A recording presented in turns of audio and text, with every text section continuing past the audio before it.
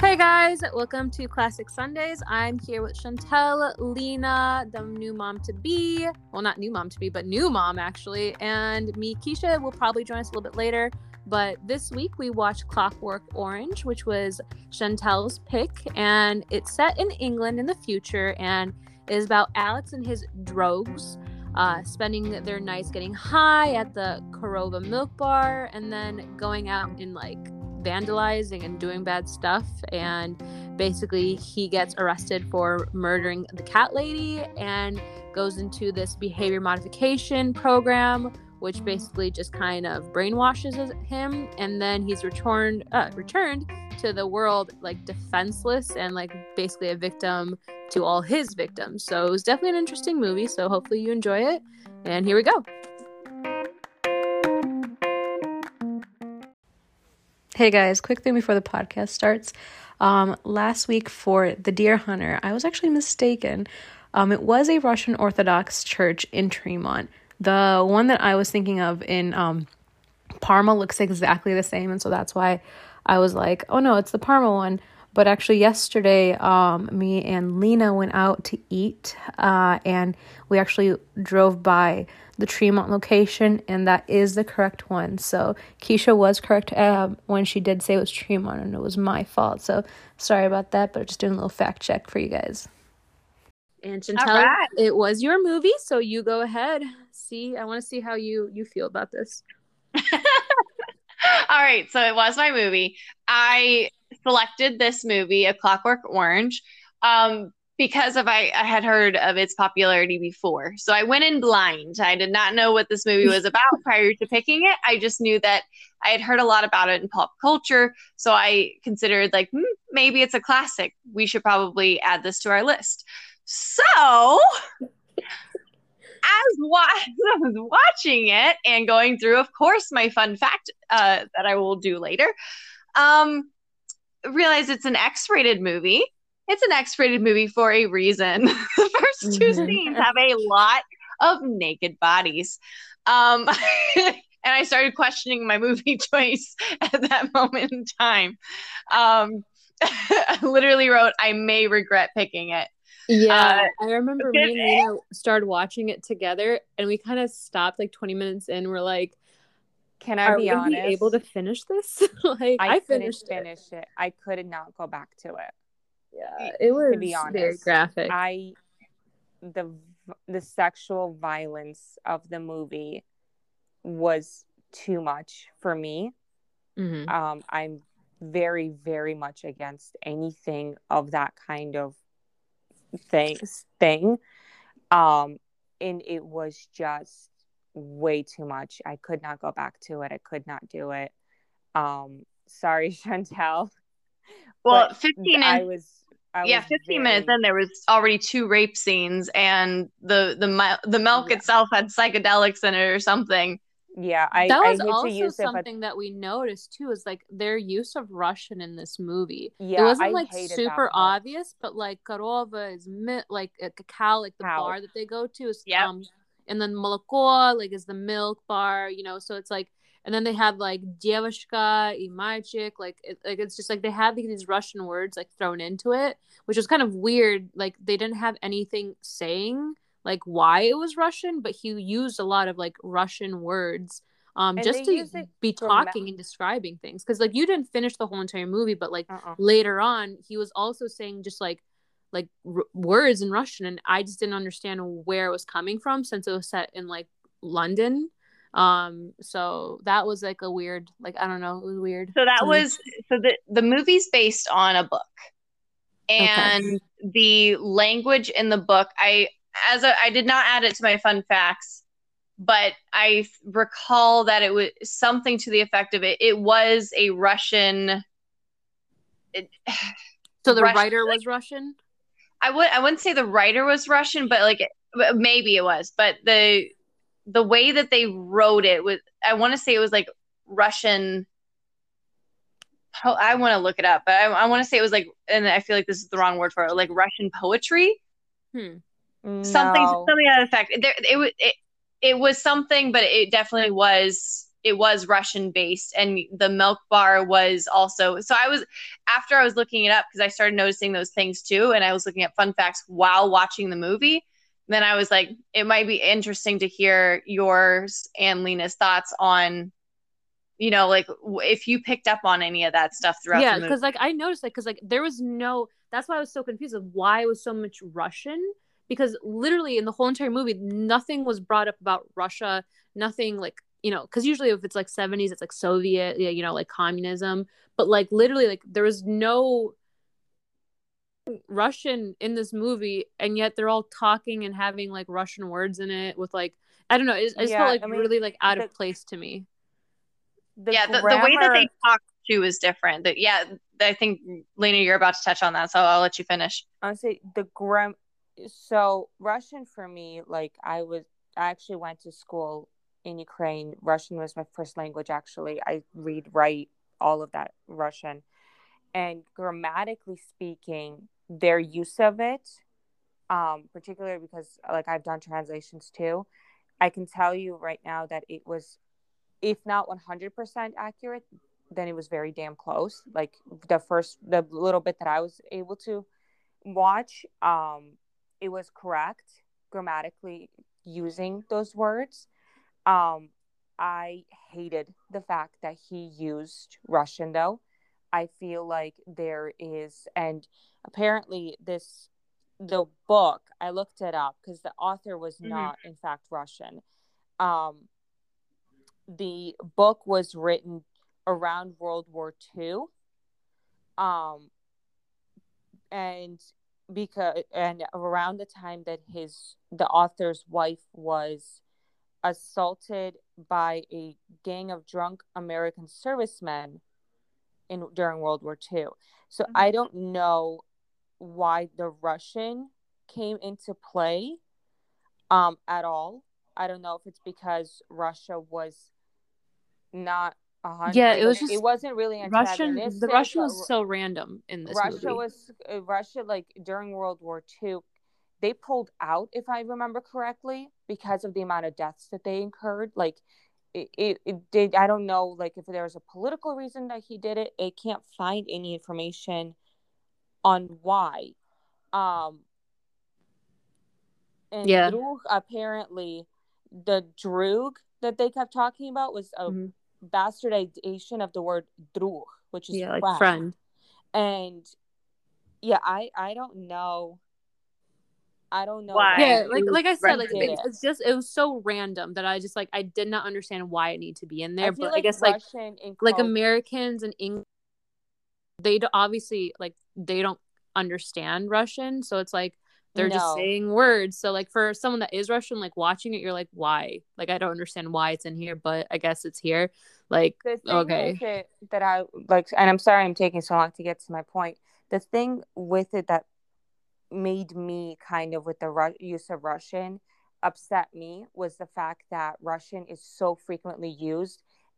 Russian culture, Russian people, and it's like the bad guy, so to speak. And I'm so sick and tired of seeing that portrayal in media and in movies, because it's such a stereotype that that was my first reaction when I heard the use of Russian words. Yeah, I think that's why like we felt so weird about it, is because like literally it was like one moment a person's getting raped, and then the second, like right after, it's like Russian. And it's like I feel like because it was just the association. Kind of like one right came after the other. Yeah, like that's why we felt so like wrong. Like it felt wrong to us because it was like literally like rape scene, and then here's some Russian. And it's that it might not be like obvious, but it's just like it's just off-putting of like here's a rape scene, and then here's like we're at a Russian bar, and it's, I don't know, it's just it was weird. And like the whole entire like the whole premise, like the underlining of the movie was so sexual that like I just felt I felt uncomfortable. And I'm not a person that's like uncomfortable about sex. Like I'm very open about sexuality, and just this movie made me so uncomfortable. Like I truly don't understand why people like this movie, and it's so talked about and it's so hyped, because like I've heard of Clockwork Orange, I've never just watched it, I didn't know what the premise was, but like I completely do not understand why it's so popular. Like, are So people okay? I Because it is not a good movie. All Like, right. So two things. One, to touch upon you and Lena like touching upon like the Russian aspect of it. So as an American and having you guys as my friends, I don't hear you guys often say things like droog and like, things to that effect, like things that like I was hearing in the movie as much. So it didn't hit me right away that it was, Russian, because the setting where it was at and what they were filming, it didn't feel like it right away. So I didn't catch on to that. I just thought that it was just like, I wrote down, this is a nutty movie with weird language. Like I didn't understand like why they were saying things the way that they were, the language patterns, the like this, that, and the other. Now that you bring that up, I completely, and now that like when I was going through fun facts, like I completely see how that would be offensive and annoying and frustrating. But yeah, no, and also before I get to my second point, also the nakedness also made me just as equally uncomfortable. I was like, what the hell am I watching? Like I was like, this is like like supposedly some classic, like really referred to film. But I will say that and the second half did have bits. And the violence made me uncomfortable. But after I got to the second half of the movie, like after that whatever that was, the first half, and like, and all of that in it, after that was over, I kind of started to see why it was highly rated. I know, Lena, you didn't get to this part necessarily. This was second part. I agree with you when it at the like towards the end where it kind of shows you like the downfall of like was it actually a good thing to have him brainwashed? Like for me, I was like I made a note. I'm like it would have been better for him just to stay in prison for the rest of his life. Like him going through the like behavioral like modification program, I think was worse for him than actually just staying in prison and just being who he is and for the rest of his life. I felt like that did it worse for him. Well, okay, so there's two major points that are in here at the second half of the movie that contribute to it being such a psychological, like mess with your mind, evoke your emotion kind of movie. So I was hoping that Keisha would be on here at this time because this definitely pissed me off. The rape scenes and all that stuff like really pissed me off. And like I was like, oh, like it's an emotional, like provoking movie. I was like, Keisha will like, probably appreciate this. But so basically, Lena, I know that you weren't in here on the second half of the movie. Mm-hmm. But basically he goes to prison for accidentally or purposely murdering a woman. He got too carried away with a giant dick sculpture and beat her to death. Is that surprising with how this movie is going? Anyways, well, considering the fact that they had a lamp that looked like nipple. Yeah, no, the artwork. I want to know who set up all these sets too, because the artwork was all over. I was like, oh my god, everyone has this stuff in their home. But anyways, the second half of the movie was he murdered accidentally or on purpose. It could be argued, but he murdered, and he went to prison, and he served 2 years of sentence, and snuffed up to the priest that was there, and like acted like he was some good Christian boy now, and like resolved all his sins, and he was like, hey, let me get in on this, like basically classical conditioning. I think it started with an L, and they mentioned it a couple times. Alyssa, do you remember the name of it? No, I don't. But anyway, like they brainwash you. They like make you watch videos of bad stuff, and messes your brain up. They forced his eyes to stay open with like a little clip, and they put eye drops in it so that he had to keep them open.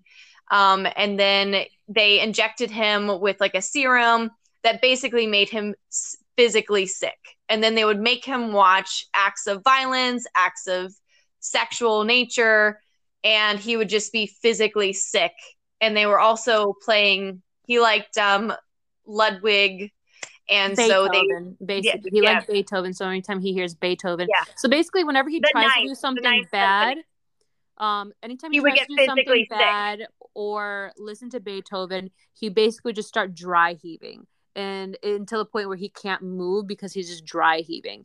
And so then, like, they're like, well, there you go. Like, he's healed because obviously he can't do this stuff anymore because every time he tries, he gets sick. So then he's like released, and they kind of put him on parade in front of like an audience saying, like, here, like, where someone's punching him in the face and he can't do anything about it. There's a naked woman and he can't rape her. And like, so they're showing other people that, like, hey, he's healed. Like, see, he's just gonna throw up if he tries to do anything.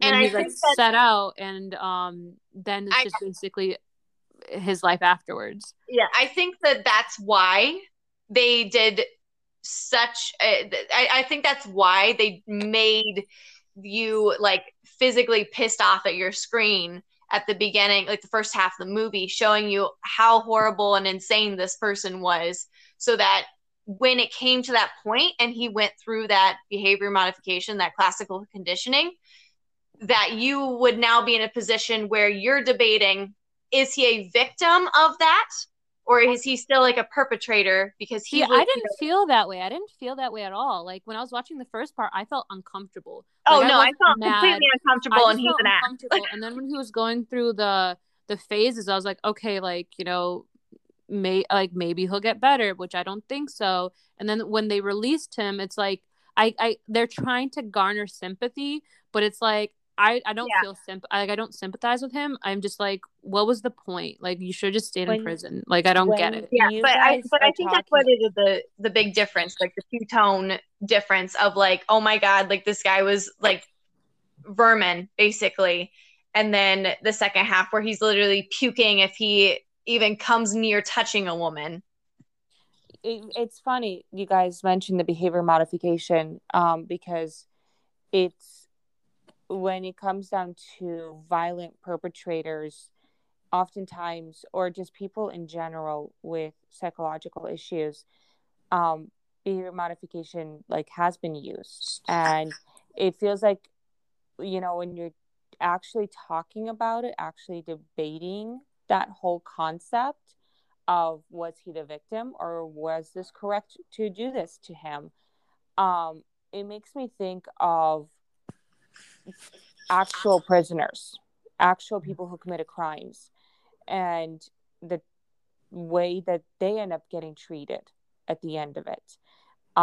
Because, you know, people joke about prison and all this other stuff, but it's not a joke, you know, to the people there, and it can get pretty gnarly with that. And it feels like, from what you guys mentioned, that the first half of the movie was showing him being the abuser, the perpetrator. See, that's the thing. The behavior modification program, it didn't heal him. It just made it so that if he wanted to do it, he would just try to throw up. And it didn't change what he thought inside. He still wanted to kill a person. He still wanted to rape a person. It's just he couldn't anymore because every time he tried, he would get like sick. I think that I think that the essence of this movie, and there's another point I'll get to later as far as, do you think he was cured or not? But the essence of this movie, and I think that this is why it gets so much controversy and so many people like, you know, looked at this movie and they're like, oh, like, you know, it was a good movie, is because it kind of shows how he played the system, but also the priest in this movie, towards after he like demonstrated, you know, they put it on a show and they demonstrated that he could no longer do violence or, you know, commit sexual acts because it made him physically sick, and therefore he's cured, quote unquote. The priest had brought up, he's like, and I posed it in a question. So it's like basically the fact that he no longer has a moral choice since his body physically chooses for him whenever anything unmoral happens, preventing him from doing the act of violence. Did that actually fix him, or basically is he now a robot in a human body because he's not making his own choices anymore, and he's not necessarily a good person because he's not choosing good. He is forced to do good because he can no longer physically do what he wants to do that might be bad, like sexual acts or violence. That's a difficult debate. Like how Chantel even said, he played the system. Like you can easily play a system. So I truly don't believe in behavior. I have a different opinion in that regard. And with this movie, so in terms of the movie itself, in terms of this particular character, I have to agree with Alyssa, and like that's a heavy debate that you brought up, Chantel. But in terms of like, if you were to extend that debate and go a little bit deeper of whether perpetrators in our society, modern day society, if you were to do that kind of behavior modification, does that actually change them? Or, you know, can a person change and be remorseful for what it is that they did and change for the better, you know, of their own volition? And yes, I'm a big believer that yes, it can happen. Does it frequently? It does not. Because what happens is a lot of the time, the ability to choose and to change is just like with this guy, it's taken away because instead of proper treatment, instead of proper therapy, you end up with a lot of behavior modification, a lot of you're a terrible person, you're worthless. You will never amount to anything better than what it was that you did. Your action is your whole definition of self from now on. That's your label. And that's also and I feel like that puts people into this catty corner. Well, they will not change of their own volition. They'll pretend to, because what the hell's the point? No one would believe that they did change for the better of their own volition. Like, you didn't watch the ending, but when he was released from prison, he went back to his mom and dad's place, and like the newspapers were like not doing too like good of like a news story on him. Like it was still portrayed as a bad like light, and his parents kind of were awkward. They kind of didn't want him there anymore. And then like fast forward to like the end of the movie, the newspapers are saying like, oh, like he was the victim here, like blah blah blah. Government did dirty. Yeah, like now all of a sudden the new the parents are back wanting him like in their life again, wanting him to come back home because the newspaper said that he's the victim. So like I've noticed with like that, like kind of how you were mentioning or like earlier with like what you were saying, it was just like it just depends on what people are saying, because like one person saying like you're horrible, you can never be anything but what you did before, and then like the narrative will change if like someone says, oh no, you can get better, you know, all that stuff. So it's just like I kind of noticed how it was with like how his parents were and how the newspaper and the media were also like involved in it as well, because all of a sudden he's friends with the prime minister, which the ending was, I don't even understood the ending. Like it was well at the ending, basically the very last scene, the minister, he basically came in there and he was like, hey, you know, going through all of this makes us look bad. We're willing to offer you a cushy and comfy life if you like work for us, basically, and help us change that image that we look like we're okay again and people are okay with the government and we can get elected. And then, he gives this little smile, a little smirk at the end. And then they kind of like forward to like and he's like, I guess, daydreaming about like having sex with he was woman. like, no, because he was normal, and then all of a sudden like his eyes kind of roll back like he's being hypnotized. That's what I was confused about, because like they started playing Beethoven and all of a sudden his eyes roll back and he's like no longer cognitive, and then all of a sudden they show him in snow having sex with like a woman, and there's like people wearing like Regency clothes clapping for him. Like it did not make any sense to me. Like I was just like, what?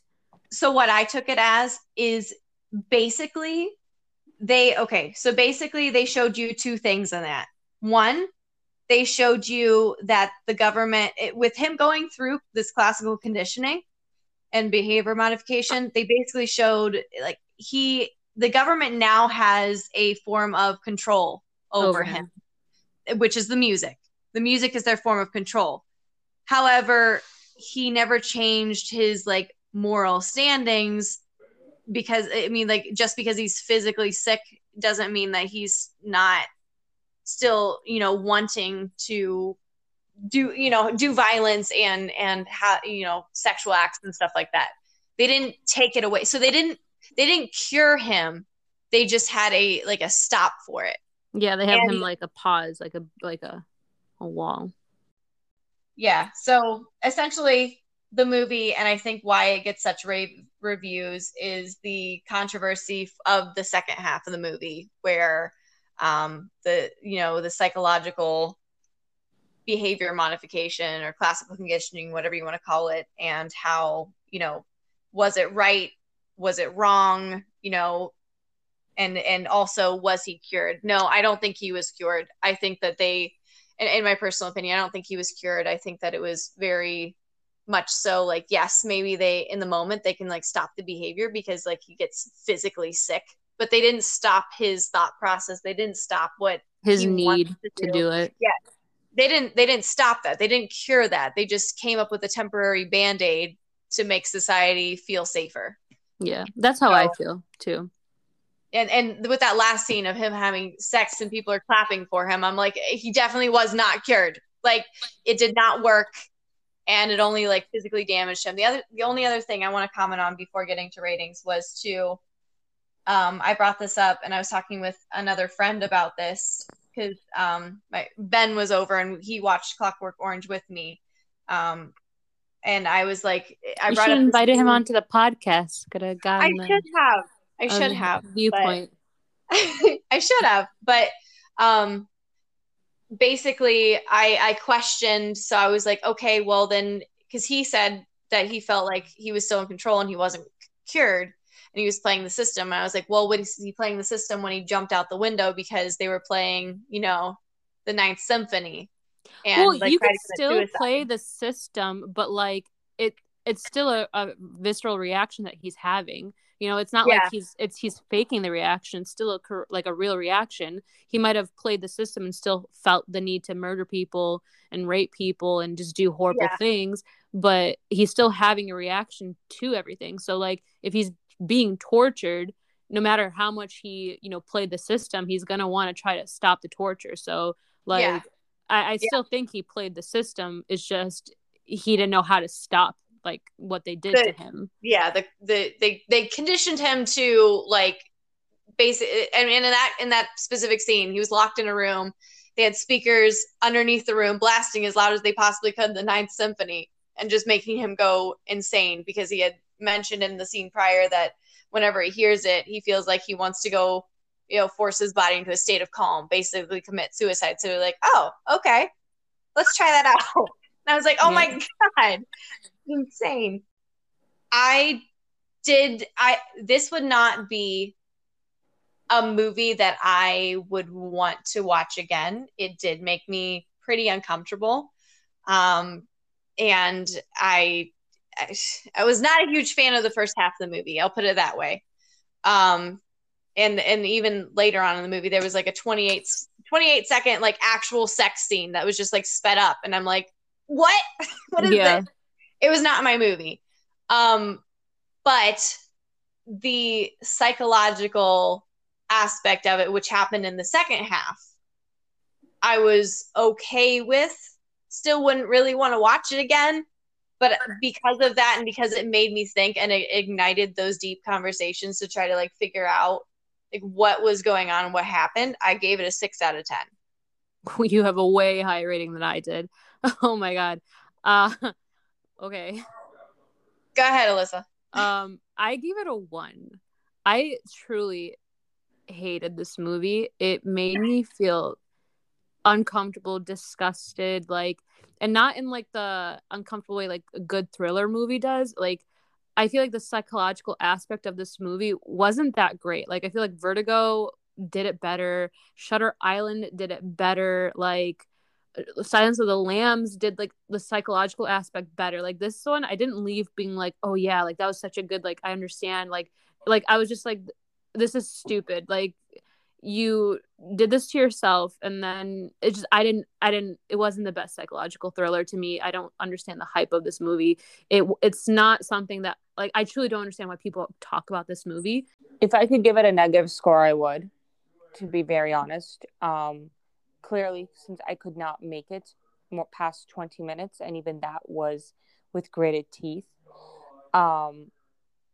I agree with Alyssa in terms of, I feel like this was someone's weird rape fantasy carried out with the sprinkling of psychological horror. And mind you, I love a good psychological horror. Alfred Hitchcock is one of my absolute favorite directors.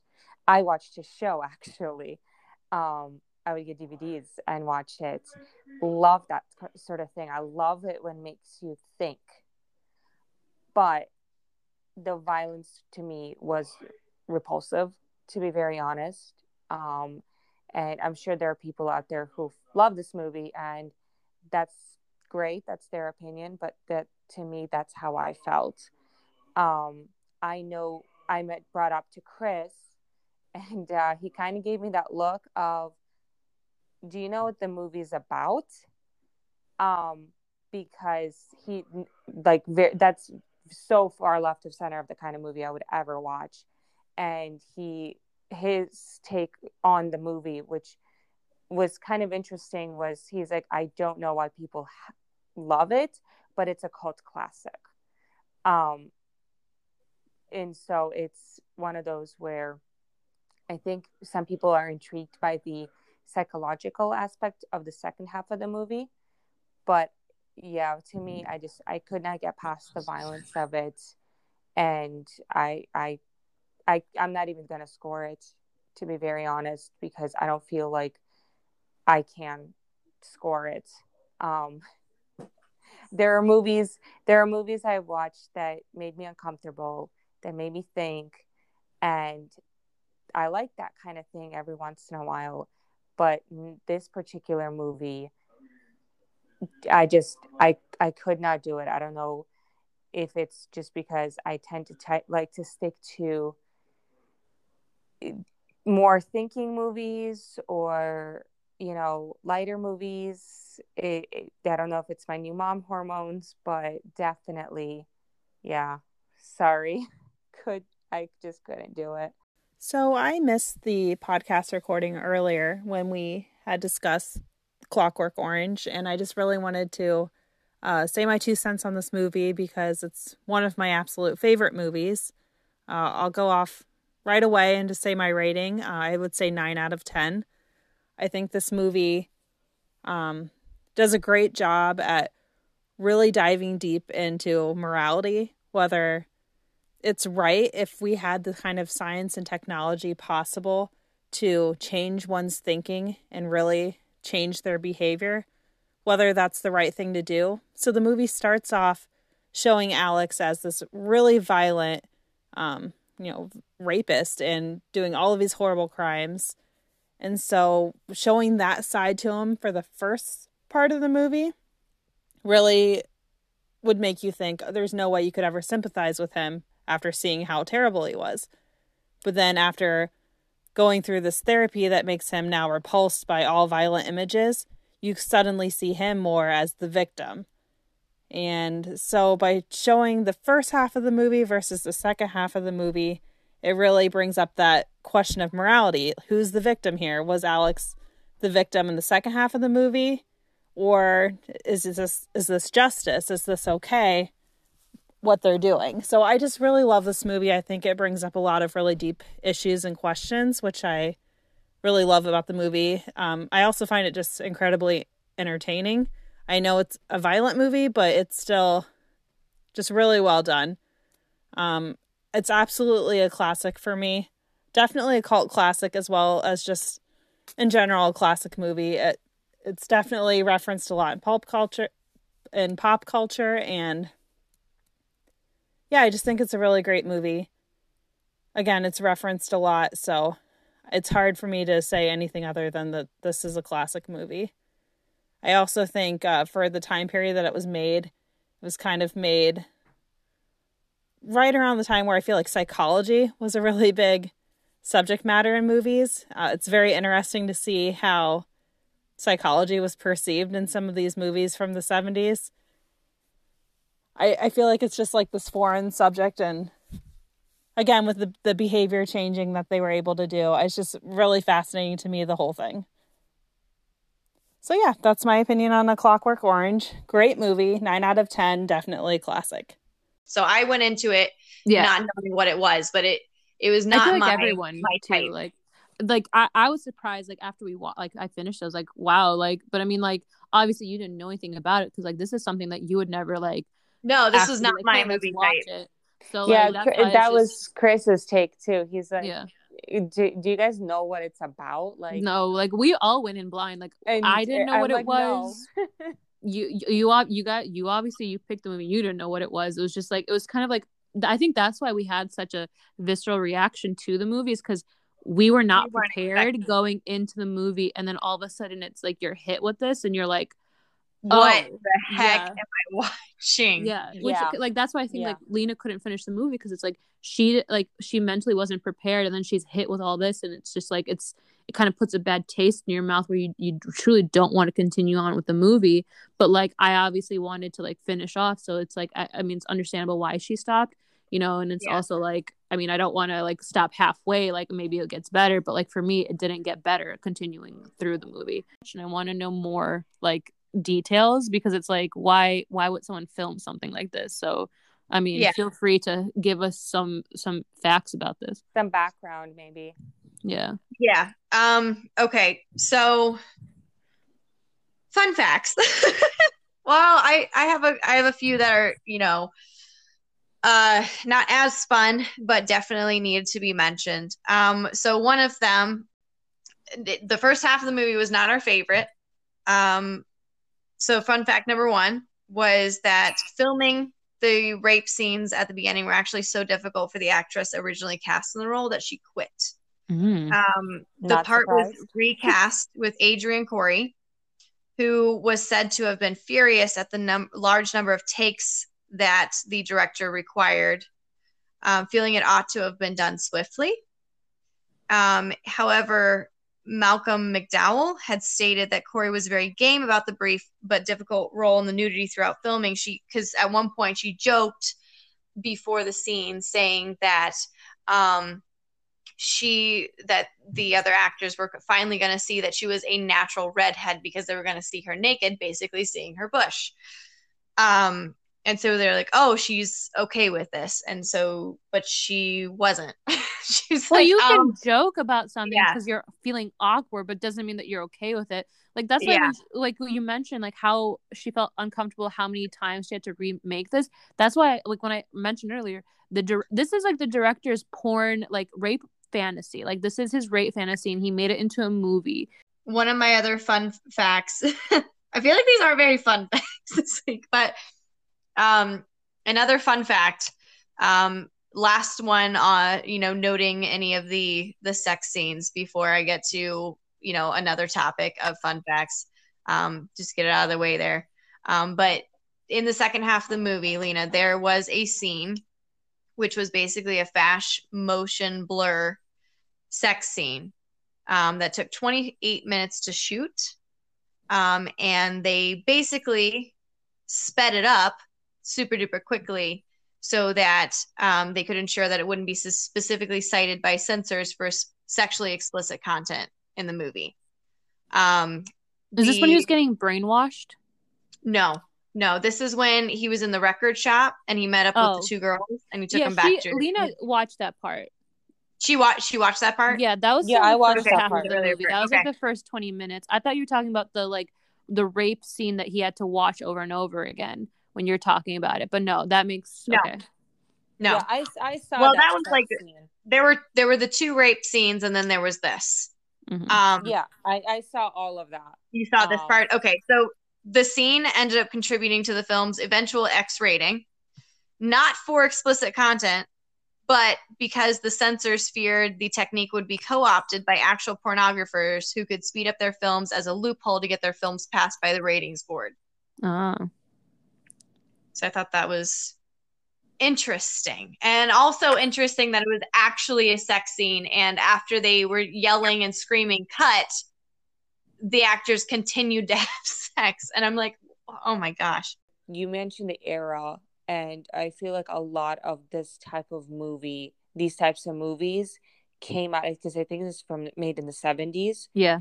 And Chris actually pointed that out to me too, when I mentioned the movie, that there's a lot of really bizarre movies that are bizarrely sexual that came out of the 70s.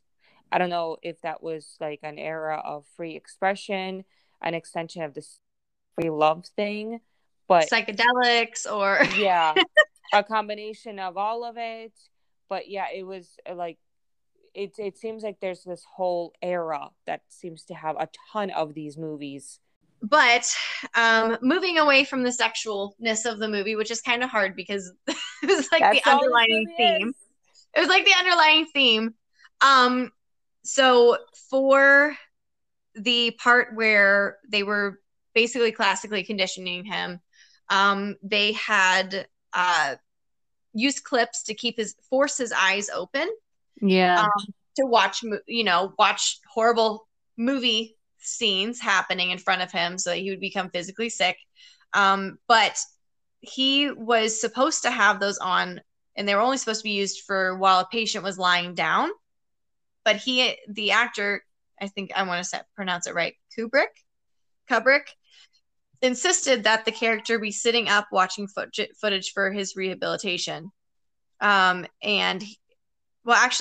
that was the director. Yeah, the director's Kubrick, and McDowell was the actor.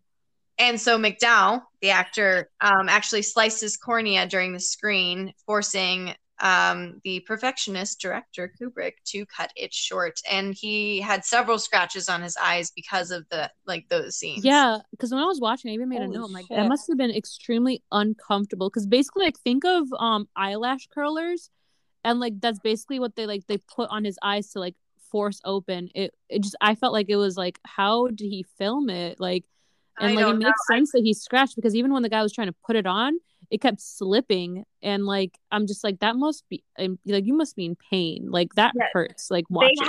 He could not physically keep his eyes open, so they use the clamps and all that, and they actually, the person putting the eye drops in his eyes during that scene was actually a doctor trying to maintain, I don't know, the healthiness of his eyes, I guess. Yeah.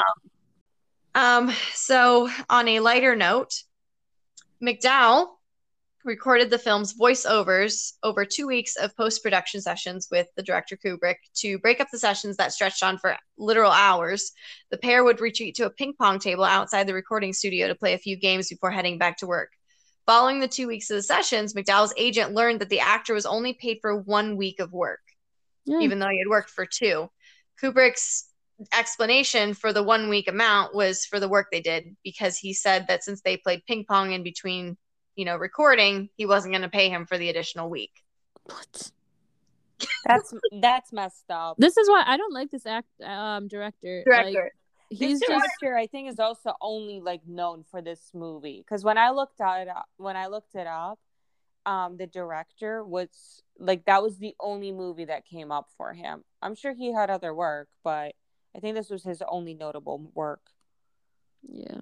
Yeah. Well, the last fun fact I have, which correlates with one of the scenes towards the beginning of the movie where they broke into a man and a woman's house and basically raped the wife and paralyzed the man. Yeah, paralyzed the man.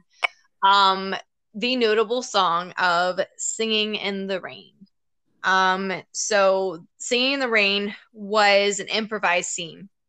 So McDowell came up with the idea for his character to sing "Singing in the Rain." And Kubrick thought the film's famously brutal scene in which Alex and his Droogs attack the writer and wife were playing flat during rehearsal. So to adequately convey the violent nature of the scene and the sinister nature of the character, he asked McDowell to do something outrageous like dance around, to bring even more to the scene. The actor began humming while dancing and then broke into singing in the rain. McDowell would go on to say, and why did he do that? He said, because the song is Hollywood's gift to the world, euphoria, and that's what the character was feeling at the time, which kind of made it even more, I guess, in my opinion, it's just like more insane, more like, you know, like making fun of the fact that they were like, you know, I don't know. I share your feelings of uncomfortableness in several scenes of this movie. I'm pretty sure we're all on the same page of classic stuff. So you wanna give us the definition? All right. So definition of classic Sundays. And our definition of a classic movie is the movie truly considered a classic based on the following criteria: acting, music, dialogue, attention to historical details, costuming, scenery, and we added, did it have a cultural impact? I feel like on the count of 3, we should all say what we think this movie is. I want to see if we all say the same thing. So are you guys ready? Okay. 1, 2, 3. Not a classic. Not a classic. Oh my God, you think it's a classic, Chantel? I'll give my reasoning. I don't think I can be friends with you anymore. Like, what? How? Okay. So just because I'll start by saying, just because I said it's a classic does not mean I like the movie or want to watch it again. So I felt like, okay, so it was a 70s movie. And so I felt like the, I guess, attention to the historical details of, I don't know. I guess the costuming. It wasn't historical details though, because it's supposed to be set in like this futuristic time. So true. Yeah, that's true. And I don't think it had any cultural impact, really. Like, I know that it's a bit of a cult classic, but I have never heard Clockwork Orange reference. I hadn't even heard of this movie really until I saw that was for this week.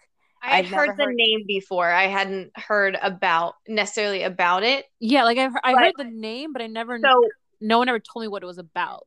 Yeah, so by classic, and by what Lena had mentioned earlier about what Chris had said, by classic I mean like cult classic. I felt like that there has been, I guess, references brought up to like the psychological aspect of like the second half of the movie. And that's basically where I'm leaving it as, is it's a cult classic. It's not my cult classic. I am not a fan. I won't watch it again. It made me uncomfortable and it was not a favorite, but I can see why it's a cult classic. So I'm naming it a cult classic. I feel like Lena and I can both agree that this movie does not deserve any recognition. We're in agreement. Like, it wasn't, it was not good. It did not make us feel good. It did not make us feel comfortable. It was not necessary. And even if it had happened, it did not need to happen. It did not need to be directed to the level that it was. Yeah. All right, then. So we just did our thing. So I think my movie is next. So I think we're going to do How to Marry a Millionaire for next Sunday. Okay. So I don't know if you guys watched that. But yeah, what era is that? I think it's 1960s or 1950s. Let me check. It is 1953. Okay, cool. Alrighty. So that was a nice debate that we had. Not even a debate, but like a nice conversation of why we don't like this movie, but an understanding of why some people would like this movie. So, but yeah, I guess I'll see you guys next week. See you next week. Alrighty. Bye. Bye-bye. Bye.